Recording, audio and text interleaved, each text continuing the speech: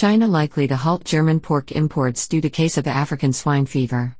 Nervousness is mounting over whether top pork consumer China will halt imports of the meat from Europe's biggest producer on concerns about a pig-killing disease.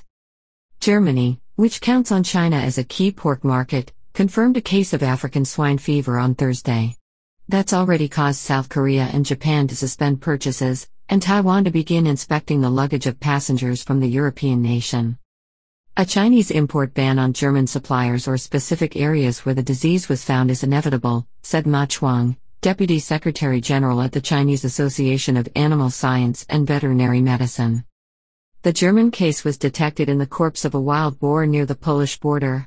A ban by China would deal a further blow to Germany, which has been struggling with the pandemic's economic impact, and comes just days after China said it'll resume pork imports from some German meat works that were earlier affected by the coronavirus. China, the world's top hog producer, has also been battling swine fever at its own farms since first reporting an outbreak in 2018.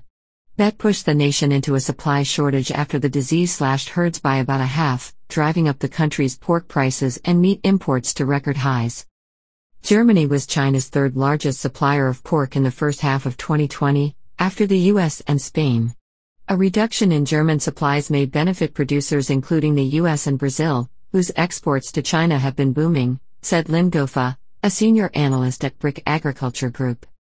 The German outbreak will lead China to reduce its imports from the country, as was the case for Belgian supplies in a similar case in 2018, Ma said.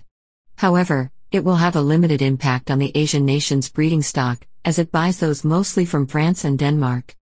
Bloomberg.